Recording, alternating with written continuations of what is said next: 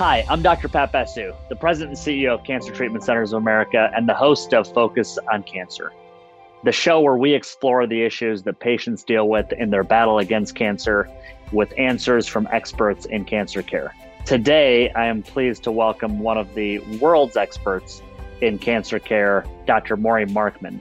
Dr. Markman is the President of Medicine and Science at Cancer Treatment Centers of America and a remarkably renowned oncologist in the field of medicine. We are very excited to welcome you back to the show, Dr. Markman. Thank you, Pat. I'm delighted to be here. Well, last time, I really enjoyed our discussion. We covered an important topic in pharmacogenomics. We covered a range of things from the just kind of breaking down that word. What is the pharmacology side in terms of how drugs interact with our body, as well as the genetic side in terms of the role of genes and what they play in our lives and our health, and the role they may play in cancer. Just to kind of ground us again, Dr. Markman, can you just give our audience a reminder, an overview of what is a gene and what is the role of genes in our health? Well, very important, very critical question. A gene is, I guess, most easiest to describe it is that functional unit within the DNA of the germline. We're talking here now about, of course, the genes in all of us that develop they're there from the time of conception, when the egg and the sperm come together, and half of the DNA comes from the male and half from the female, and that double helix reforms. The unit that determines individual proteins, individual regulatory components of how proteins work, that is defined as a gene. And it's estimated that each of us have somewhere between 20 and 25,000 genes. Again, they're these units that determine all of our biology, all our physiology. Absolutely, it's a remarkable world. To think that we are so similar, but also unique in these various blueprints that we have, and the various combinations that result in differences in eye color and hair color, and in some cases even personality differences. It's what makes us. It's what ties us together, but also makes us so unique. Let's talk about it specifically in the cancer arena. What are the roles that the genes play in cancer? Well, in cancer, they play a critical role. Let me distinguish first what we were just talking about, and to some extent what we were talking about our last time we spoke, and that is the germline. And again, emphasizing the germline here, because we're going to contrast that in a moment to the cancer. So the germline is what's in all our cells, our normal cells, every cell, from, as I said, the moment of conception till the moment of death. That's the fundamental aspect of, again, not who we are, but in terms of that foundation, that infrastructure, you could say, that's our genes.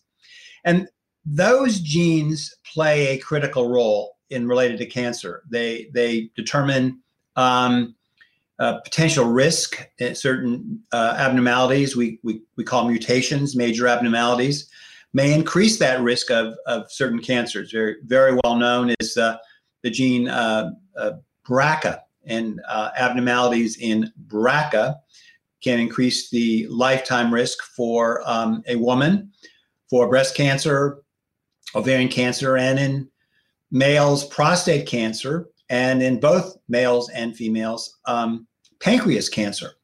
So these are in again from the time of conception, and they become very important. Then these abnormalities can relate to a variety of things we can do, including screening strategies because of increased risk, and again potentially strategies to, at high risk, even do prophylactic procedures that might have a very positive impact in the potential for developing that cancer. But again, I'm emphasizing here the genes in the germline. And then we turn to the cancer itself. And of course, one of the things that characterizes a malignancy, a cancer, is dysregulation, dysfunction of the genes in these cells that become malignant. So here we're talking about genes that are abnormal. And these abnormal genes can result in the production of proteins that accelerate growth, cause invasion of a cancer through the normal tissue throughout the body, that can lead to the resistance to chemotherapy. So these are genes, but these are abnormal genes, and they are related to the cancer itself. And so that those genetic abnormalities that actually, just for those who are interested in some of the technical language, they're called somatic. They're not germline, meaning they relate to the cancer, not to all of the genes that we have in our body. So you have these two very critical components of the cancer gene story. That's abnormalities that are potentially present within the germline, and then major differences, abnormalities within the cancer itself. That's right, and I often tell patients it's an important distinction. So just to sort of recap, that the genetics that we're really describing are exactly what you described. The blueprint that might relate to a risk factor. To go back to analogy I've used is might be the blueprint for your house, and if there's something that's not up to code, a stove that's located too close to an electrical line or something like that, is something intrinsic in that germline that can lead to a greater risk. So that's the genetic side of the house.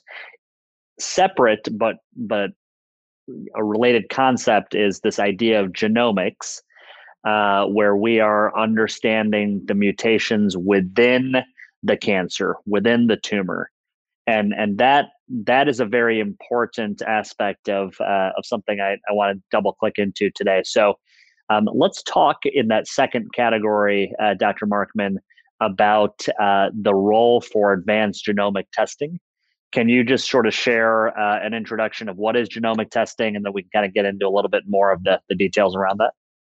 Yes, Pat, this is, as you highlight, it's a very important discussion. But before I answer your question, I just want to emphasize to those listening that I empathize with some of the complexities of understanding this, because we often use the same language, same terms to talk about the same thing. So when we talk about genetics or genes, as we just discussed, we could be talking about germline, we could be talking about the tumor, we could be talking about both. So it's really important, as we have this discussion and other discussions, and patients and families potentially have this discussion with their oncologist, that it's very clear what you're talking about, germline genes genetics, cancer genes genetics, or both. So when you ask the question, the critical question about what we call advanced genomic testing, it's critical to emphasize there's also an element of gene testing that is critical, that relates to the germline. Again, we're not going to focus on that, but I don't want to for anyone to believe that all that's important is looking at the cancer itself. But we look for potential abnormalities in the germline. This is genetic testing to look for family risk, increased risk of potential cancers. But we also then look, the term we use is advanced genomic testing, specifically at the cancer. And here we can potentially see major differences, variations, complexities of abnormalities, because quite frankly, that's what makes the cancer cancer. It's this dysregulation. And sometimes you see abnormalities that are, quite frankly and critically, targetable. I know we'll come back to that in a moment, meaning these are abnormalities that characterize the cancer, and there are potential abnormalities that we can actually target to treat. On the other hand, as I emphasized, since cancers are so dysregulated, we often can see many abnormalities, sometimes dozens of abnormalities that in fact are, you might say, just there. They're part of the dysregulation of the cancer, but in fact, they don't actually drive the cancer forward. They're there. You can measure them, you can monitor them, but doing something about them, trying to target them, is not going to affect the cancer. And one of the major complexities of this whole world is for the scientists, and then ultimately the companies and academics are developing drugs, is to determine which of these are which. And it's a very exciting area. It's a very complex area. But again, this advanced genomic testing is going to identify many abnormalities, some of which are critically important. And we learn all the time about new ones that are critically important. And there are also abnormalities that are bystanders. They're the result of this dysregulation. But as far as we know, they are not relevant in terms of our being able to target them and have an impact on the outcome of cancer in an individual patient. So, Dr. Markman, again, this is really fascinating, and I agree with you that this can be a very confusing topic. So essentially, we're going down this pathway of really understanding, let's call it the cancer or the tumor itself, and maybe to bring this to life for patients. In addition to evaluating the various blueprints or components within our bodies, now let's say there's a tumor, and now we are studying, essentially getting deep diagnostics of the tumor itself. And as Dr. Markman mentioned, in some of these cases, we might find something about that tumor that allows us to treat that underlying abnormality. In some cases, we might get the information, but we don't yet have a treatment for that. Those treatments for those underlying abnormalities are often referred to as targeted therapies. So, Dr. Markman, let's kind of do a deeper dive into this notion. So we've studied the tumor, we've done advanced genomic testing. Can you share some examples with us of some targeted therapies? Yes, this is actually, in my opinion, one of the most exciting areas of all of medicine. And just to highlight both the relevance and the, what we're learning is really to go back and say, this is not a new concept. It's a very old one. In fact, the initial therapy of all of cancer, well over 50 years ago, was targeted. We just didn't know that that's what we were doing. And what I'm referring to is, if you look back, historically, women with breast cancer would have their ovaries removed, and there will be temporary reduction in the local mass in the breast, if it is extensive, or in the metastases. Men with prostate cancer would have orchiectomies, could have their testicles removed, and it was recognized that there would be aggression of prostate cancer. Now, again, no one knew why this worked. We know it today. In the case of breast cancer, this was the removal of estrogen that had been causing some of these cancers to progress. And in the case of a prostate cancer, it would have been the androgen, the male sex hormone. And what one was doing was, by these surgical procedures, actually targeting indirectly the source of the growth against receptors in the cancer. We then learned 50 plus years ago about receptors for estrogen in breast cancer, and antigens for prostate cancer, and then developed medications to treat these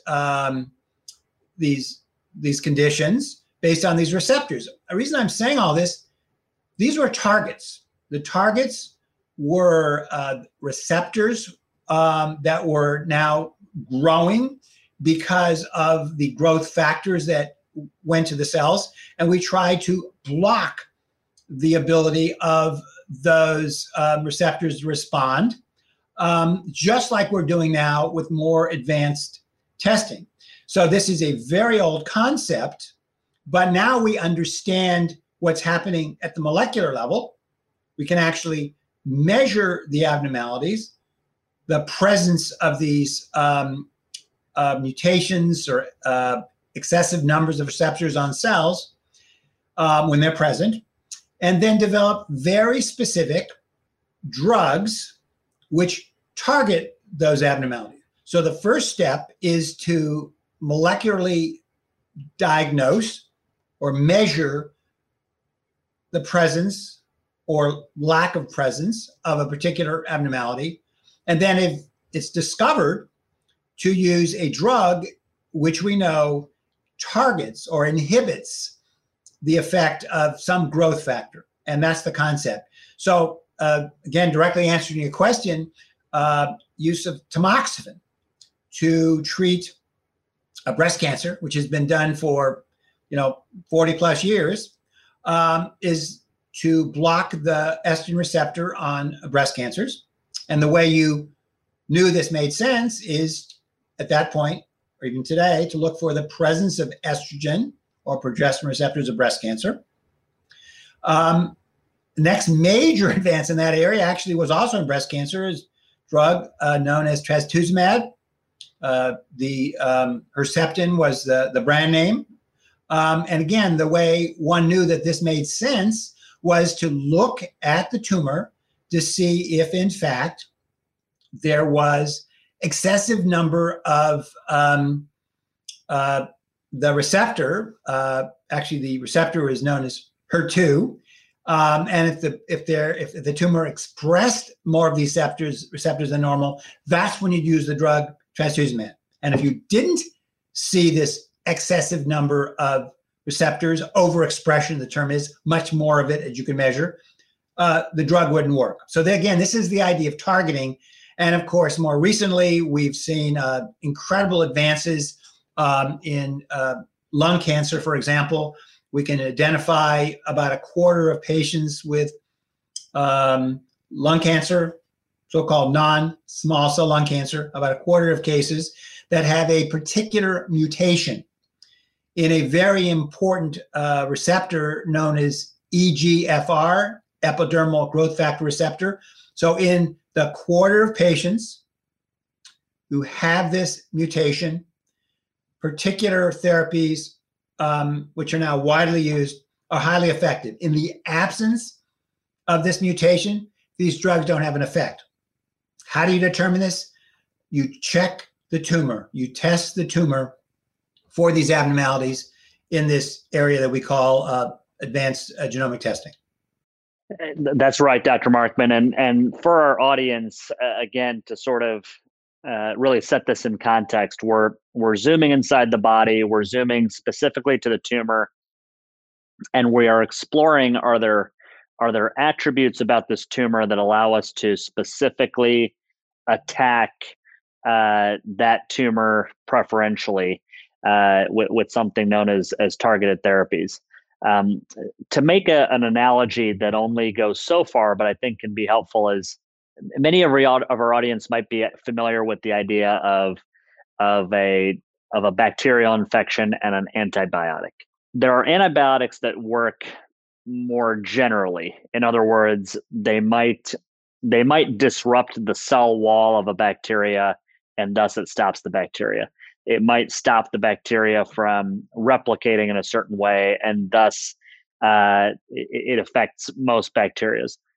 But there are other types of antibiotics that might be much more specific. They might take advantage of something that works for one bacteria but not another. As we move into the world of cancer therapy, we might have systemic chemotherapy, things that can cause damage to a wide variety of cells. But as Dr. Markman and I talked about in a previous episode, there is something called a therapeutic window. The idea that not enough of a dose doesn't give the effect, but too much of a dose can cause more damage, more side effects rather. So if we think about that in the context of a targeted therapy, in contrast to systemic chemotherapy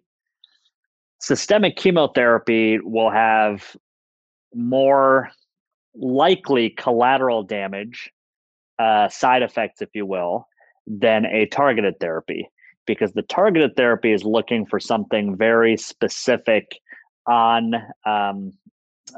this tumor cell. So one time with a patient in the Navy, I used the analogy that imagine that there's wooden ships and metallic ships.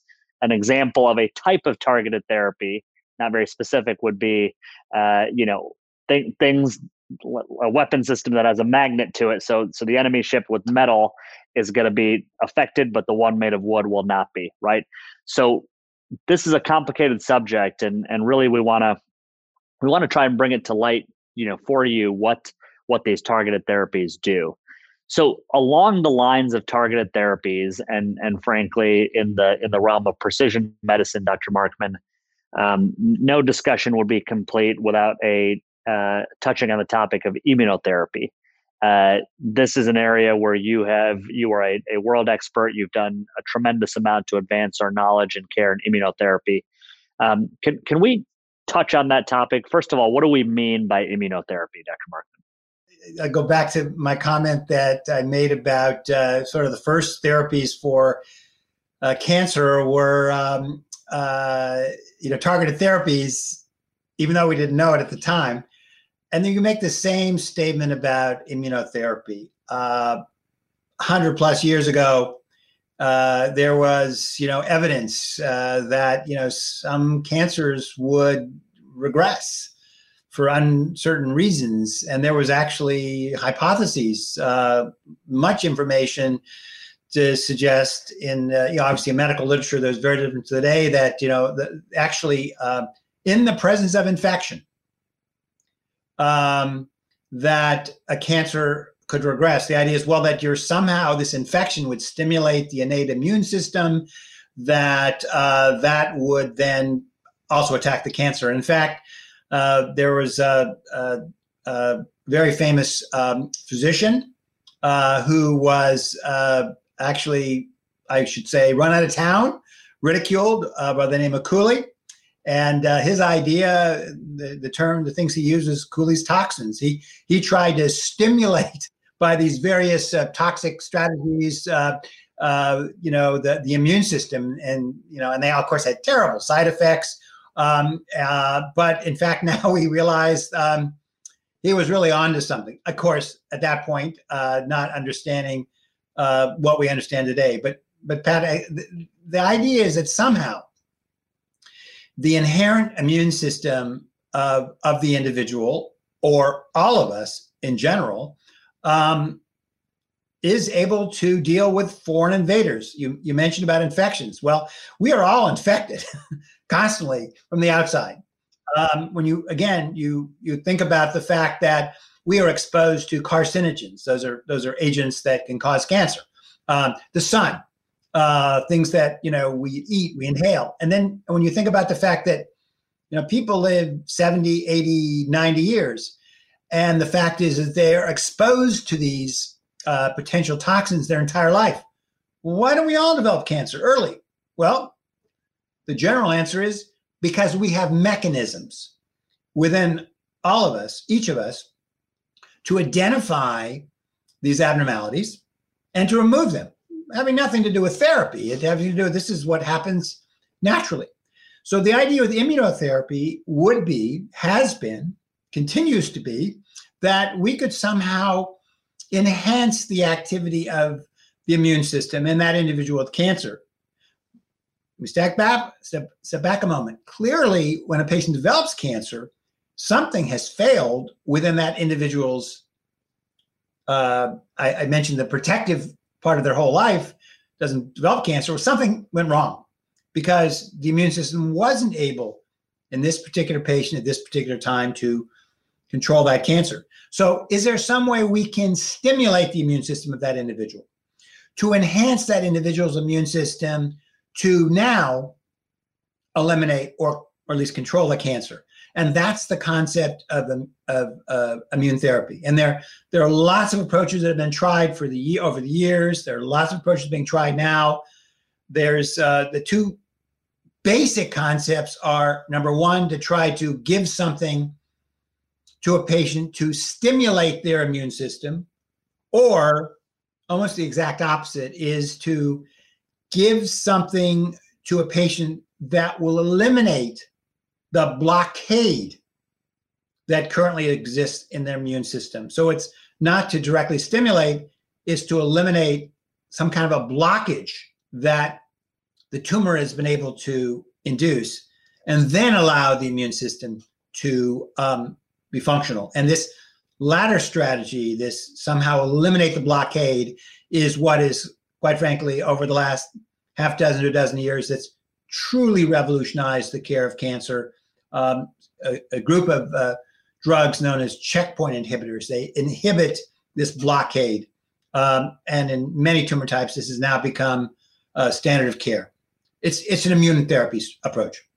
So, Dr. Markman, I love your explanation there, and I agree that immunotherapy is such an exciting area where we've already made such tremendous progress in. And frankly, I know you and I agree that there's much more to be excited about down the road.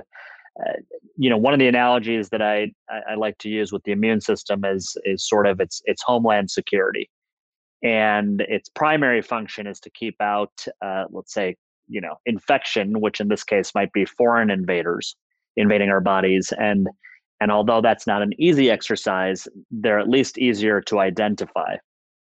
One of the difficulties with cancer and the tumor cells is really this idea that they are born from within. It's kind of like homeland terrorism, and so they're not wearing foreign military uniforms. They are actively, maybe they have American passports or American citizens, and so immunotherapy is really trying to give the body an edge. And let me just take a step back. You made a good point earlier, which is that that homeland security function is constantly doing its job. You mentioned sun exposure, you mentioned carcinogen exposure. It is picking up those domestic terrorist threats, if you will, on a regular basis. And that's why we don't constantly develop cancer, because those crimes, if you will, are being stopped. But when a certain tumor type is able to evade those responses, immunotherapy, to continue this metaphor, works in a certain way to make it easier to identify and stop that target. So maybe, as an example, there's a domestic terrorist gang and they all are wearing, I don't know, making this up, red hats or green hats or something. And now we're able to say, okay, we've identified, look for everybody in a green hat, and that might be able to help us identify them. And so really, I like this analogy for the patients I speak to, because it sort of puts it in that context that, yes, the body is constantly doing its job, but in some of these cases, the tumors escape detection, and immunotherapy can be a way to really bring our body's homeland defenses much more to bear on the tumor by giving it some sort of advantage. Do you anything you'd like to add to that? Many, many years ago, I was one of these bright-eyed, bushy-tailed young individuals who thought we were going to cure cancer with immunotherapy. I spent a couple of years at the Laboratory of Immunology at the National Cancer Institute trying to, see how we could helpfully stimulate the immune system. And we did some pretty, aggressive things to try to treat the patients, stimulate the immune system. One of the things we learned, however, and quite frankly, it took the brilliant observation of Dr. Jim Allison, who recently was awarded the Nobel Prize for his, in retrospect, very simple observation. Just like you were trying to point out, is that, yeah, but the immune system is working, and yet there's these things, these invaders that are successful. What Dr. Allison said, but if you actually look at the tumors, you see lots of lymphocytes. These are cells that, where these immune cells they're making these immune systems work for these cells. They're present within the cancer, and yet they're not working. And the idea that it was the cancer that was producing substances that suppressed an immune system that was actually working in overtime. It wasn't that the immune system was failing. It was that it was being blocked. And the observation by Dr. Allison and others said, well, let's see if we can remove the blockade so that these invaders that you're mentioned can now be recognized. It's not, again, that the immune system isn't revved up, it's being blocked. And that was an incredible observation, and that's led to where we are today. Yeah, terrific. No, I think Dr. Allison's work there is a great example of it's almost like they're using fake passports or something to do it, and we're giving the immune system back a chance to better recognize these terrorists. And for the record, Dr. Markman, I still consider you, with your excitement and your passion, despite your experience, bright-eyed and bushy-tailed in all the things that you're helping advance for the field of medicine and oncology. So maybe actually along those lines, and I mean this sincerely. I mean, your personal contribution to the field has been tremendous. So many of us as colleagues are so grateful for all that you've done in advancing the knowledge and caring for patients. But I know that our work is far from over. So paint for me a picture. You are, in addition to being a phenomenal physician, I consider you to be a visionary. As exciting as precision medicine is, exciting as the advancements are that we've talked about, frankly, on these episodes, from pharmacogenetics to immunotherapy, but this broad topic of precision medicine. What does the next decade look like? What can we all expect to see or hope to see on the horizon? Well, Pat, this is a critically important question. I am incredibly optimistic for the future. I would predict the next 5 years, we'll see more advances than we have seen in the last 25, 30 years. And the reason is because of precision medicine in general and precision cancer medicine specifically. Let me emphasize what I mean by that. And you alluded to this earlier. It's the idea of being more precise. It is not that standard chemotherapy didn't hit a target. It did. It just hit lots of targets and hit lots of nonspecific targets, causing a lot of toxicities.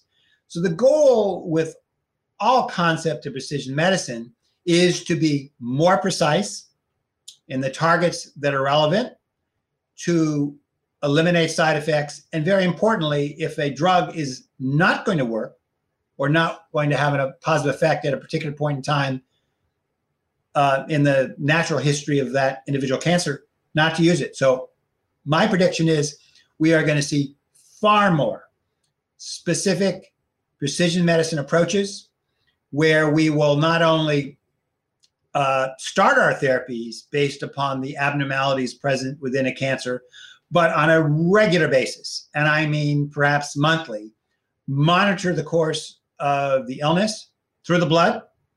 I note that the FDA has very recently approved 2 different companies' platforms to evaluate these molecular abnormalities, not in the solid tumor itself, but in the blood, meaning that there are characteristic molecular abnormalities that can be detected in incredibly small numbers of cells that might be circulating in cancer patients, to use this information to more precisely define therapies that will work, to stop therapies that are not working, or not to start them.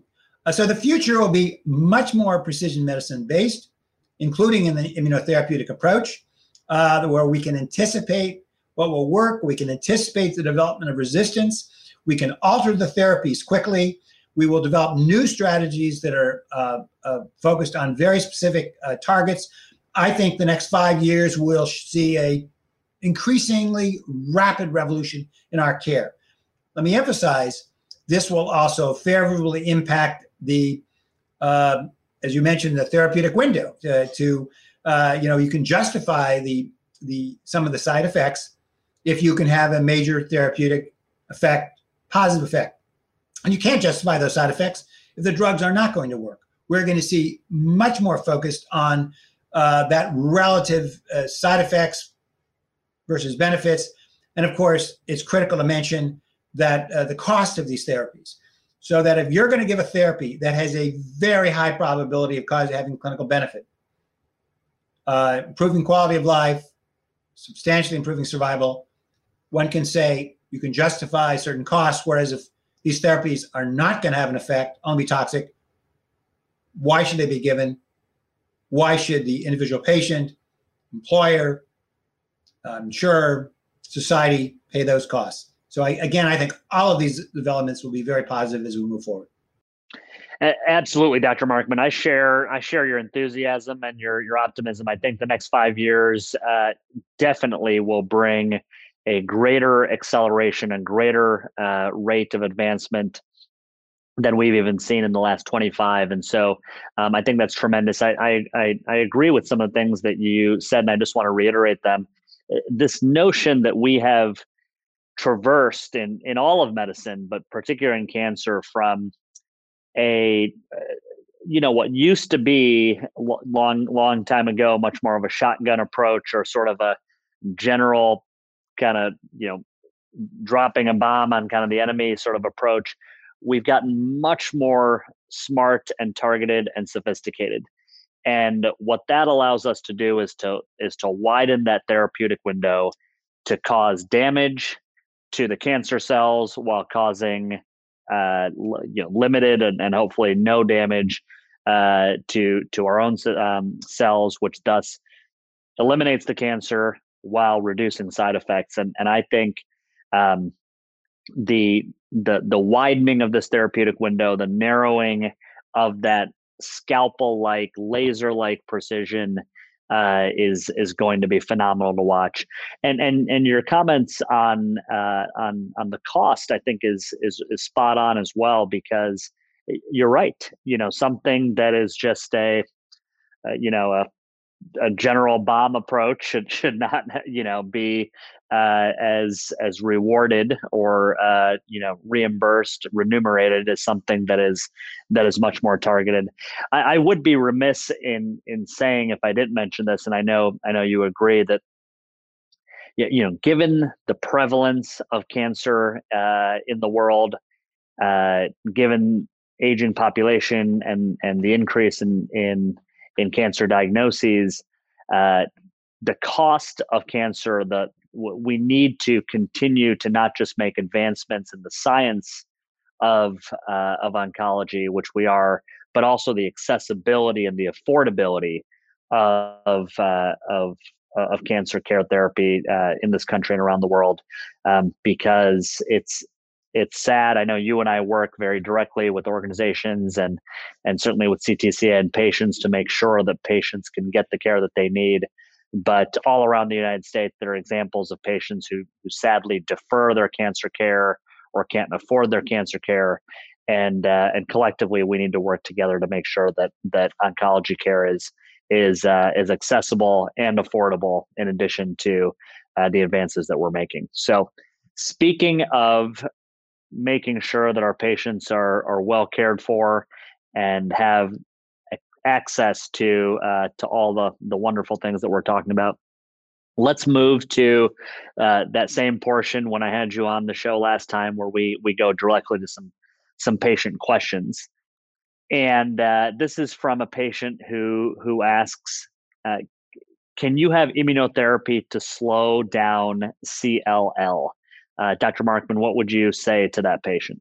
This is first of all, it's a wonderful question. And it really does emphasize what we sort of alluded to, Pat, earlier about what we're learning. CLL is a complex disease. It's actually a common hematologic malignancies where the lymphocytes are excessive number in the bone marrow and in the blood. The early stages of the illness, it could literally be known solely because of the presence of an increased number of blood cells that are detected in a routine blood test. No symptoms at all. Later, this can result in growth of lymph nodes, dysfunction of the immune system in general, organ dysfunction, and really a transformation into a very serious, ultimately fatal condition, not the benign process that I started with. So CLL is a very complex disease, and early data is suggesting that immunotherapy does have a role, and the role may very well be in the really today on the more advanced stages, where there's this transformation into a much more aggressive malignancy, and there's some data there that the drug can be quite effective in some of these patients, and perhaps less so in the early stages. But the key to point is that much more research needs to be done. We need, as a society and oncologists, to support these research efforts to truly define where these therapies work.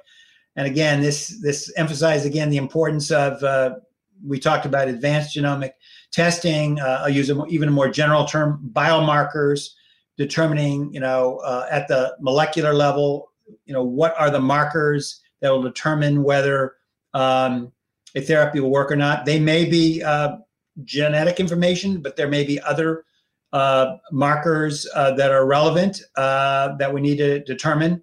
But CLL is an area of very active development of immunotherapy today. Terrific. Here's a question from a patient that I've heard before and related to today's topic. The patient wants to know, are personalized medicine and precision medicine the same thing? I feel like I've heard those terms used interchangeably. What would you say, Dr. Markman? I've sort of attacked that one when I was saying, we don't have very good nomenclature here because, we use the genetic testing, which is germline, and genetic testing, which is a tumor. We use the same terminologies, and patients may scratch their head and say, well, what are they talking about? Here's a wonderful example. Different people have different definitions. I personally, because of the issue of you have to make up your own definitions, I would use the term precision medicine to focus on on that part that relates to the biology of the cancer. The molecular abnormalities, the biomarkers I referred to. That's my personal definition. I would use the term personalized medicine to be much broader than that. Clearly, personalized medicine includes precision medicine because it's the focus on on the cancer itself. But it's much broader than that. It obviously includes all of the issues that relate to that individual patient. That includes their comorbidities, other diseases they might have. It includes their socioeconomic status, their behavioral medicine needs, being personalized. So it's a broader definition. Now, I'm fully aware that some would use personalized medicine the same way they use precision medicine, but I think personally that it's important that we do distinguish these two because both are critically important. Precision medicine is absolutely not all that's important. Biology is critical, but the large aspect of that individual patient goes beyond the biology of the cancer. So I would see personalized medicine as a much broader and critically important definition. Well, Dr. Markman, I would personally agree with your precise definition there. And maybe just to add to that patient's terrific question, agree with Dr. Markman. I think of personalized medicine as a broader category, which basically says instead of treating a one-size cookie cutter approach, one-size-fits-all approach, every patient is the same. Let's look at the patient individually as Dr. Markman mentioned, do they have diabetes or do they have obesity? What are aspects of their care that might change the diagnosis and therapy? Behavioral medicine, some of the access to medications, all of those being incorporated in treating an individual patient as an individual. As Dr. Markman mentioned, precision medicine, we would agree, is really the much more biological, scientific nature of really exploring at the molecular level, what is happening inside of the cell or inside of the tumor, in order to deliver a much more targeted therapy. So, good question, and we hope that that's helpful. So, just a couple more here that I think are important and germane. This patient said, "Do targeted therapies and immunotherapies have more side effects than, say, chemo or radiation, or are they easier to tolerate?" Again, a very important question, and this always is difficult when you are talking about a very high level answer, which is all I can give, versus that individual patient who might have said, "But I had X, or I had Y, or a family member had X and Y." I cannot talk about that individual patient because what they experienced is what they experienced. But in general, both targeted therapies and immunotherapies are less toxic, have less side effects than what we traditionally call chemotherapy or cytotoxic chemotherapy. And the reason for that is, we've sort of alluded to, Pat, we talked about the non-specific nature of chemotherapy. The drug cisplatin, which I've been involved with now for over 40 years. It's an incredibly important drug, but it, quite frankly, is the drug that gave medical oncologists their bad name, where people said things like, "Well, life is not worth living because of this drug, cisplatin. Why do we give it? Because it was so effective." But it had tremendously non-specific toxic effects in addition to its specific effects on the tumor. And in general, again, I may emphasize, in general, these targeted therapies, including the immunotherapeutic approaches, are less toxic, and that's a very good thing. Couldn't agree with you more. We, in this battle against cancer, the war on cancer, I sometimes do find that metaphor of that war to be germane here. And I agree with Dr. Markman that, generally speaking, these immunotherapies or these targeted therapies are designed to spare more innocent or civilian lives while damaging the foreign enemy. And so, generally speaking, these targeted therapies are designed to do exactly that, is to affect specifically the enemy, in this case the cancer cell, with less effect, or hopefully no effect, on the surrounding tissues or those innocent lives. So maybe there's time for one more question. This is from a patient. Is advanced genomic testing available for stage 4 cancer patients? Yes. I want to emphasize it's not just stage 4 cancer patients, but it's certainly available for stage 4. And for those in the audience, stage 4 is it's a classic definition, which means metastatic disease, means the cancer has spread to organs outside of the area of the site of origin of the cancer. And yes, the answer is this is where this advanced genomic testing, quite frankly, can be most helpful in a setting where, for example, the primary known effective therapies for a particular condition identified in large phase 3 randomized trials either no longer working or they never worked, to try to find that unique abnormality in that individual patient's tumor that can be targeted to favorably impact outcome.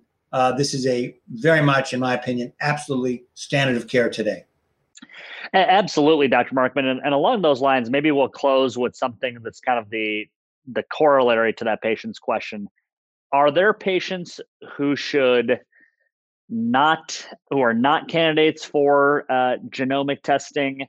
Or is this something that if somebody has an existing diagnosis of cancer, they should get genomic testing? Can you help kind of, just discuss for patients who is a candidate who should be considering genomic testing versus who should not be? Yeah, Pat, a very good and important question. Unfortunately, it's a complex answer, so I'll try to simplify it. Clearly, we have been focused in this conversation on the patient, the population of patients where we are looking for treatments that might improve outcome better than superior to existing therapies. That being said, a very large proportion of cancer patients today are managed extremely well, extremely effectively, with highly favorable outcomes and absolutely acceptable quality of life with standard of care treatments. And I certainly would not want to suggest in any way that we need to throw away our effective treatments, so many of which exist today, and substitute it with this, let's get genomic testing and throw that out. We are learning more about the advanced approaches. We are incorporating more of these into standard of care, but in many clinical settings, the standard of care is highly effective, and that what should be considered first. Doesn't mean that one might want to doesn't mean that one does not want to get additional information that one might use later if necessary. It's perfectly reasonable to have the tumor tested to look for abnormalities, but that might be employed later. But in fact, they may never be employed because the standard treatments today that have existed for 5 years, 10 years, 20 years are highly effective. And if a patient's standard treatment, surgery, radiation, standard chemotherapy work, the disease goes away, never comes back, can't argue with that. So, I think it's very important to point out that standard of care therapies today remain very effective. I'm not suggesting in any way that one should take these new strategies and replace them. That, of course, is the purview of clinical trials. If someone wants to sort of say, well, let's try something new as a standard approach, that ought to be examined in appropriately designed trials. Well, Dr. Markman, as always, you've done a remarkable job taking a complex set of topics and terms and really putting them into understandable and digestible pieces that can benefit patient education and patient care. And so we thank you greatly for that. Thank you again for coming back on the show. Very enlightening conversation around the world of precision medicine and advanced genomic testing, as well as a variety of other topics that we hit on during the show here. So I know you're a busy man, and I really just wanted to thank you again for taking the time away from patient care and research and continuing the battle against cancer. So thank you, Dr. Markman. Thank you, Pat. I'm delighted to have been able to participate and look forward to doing it in the future.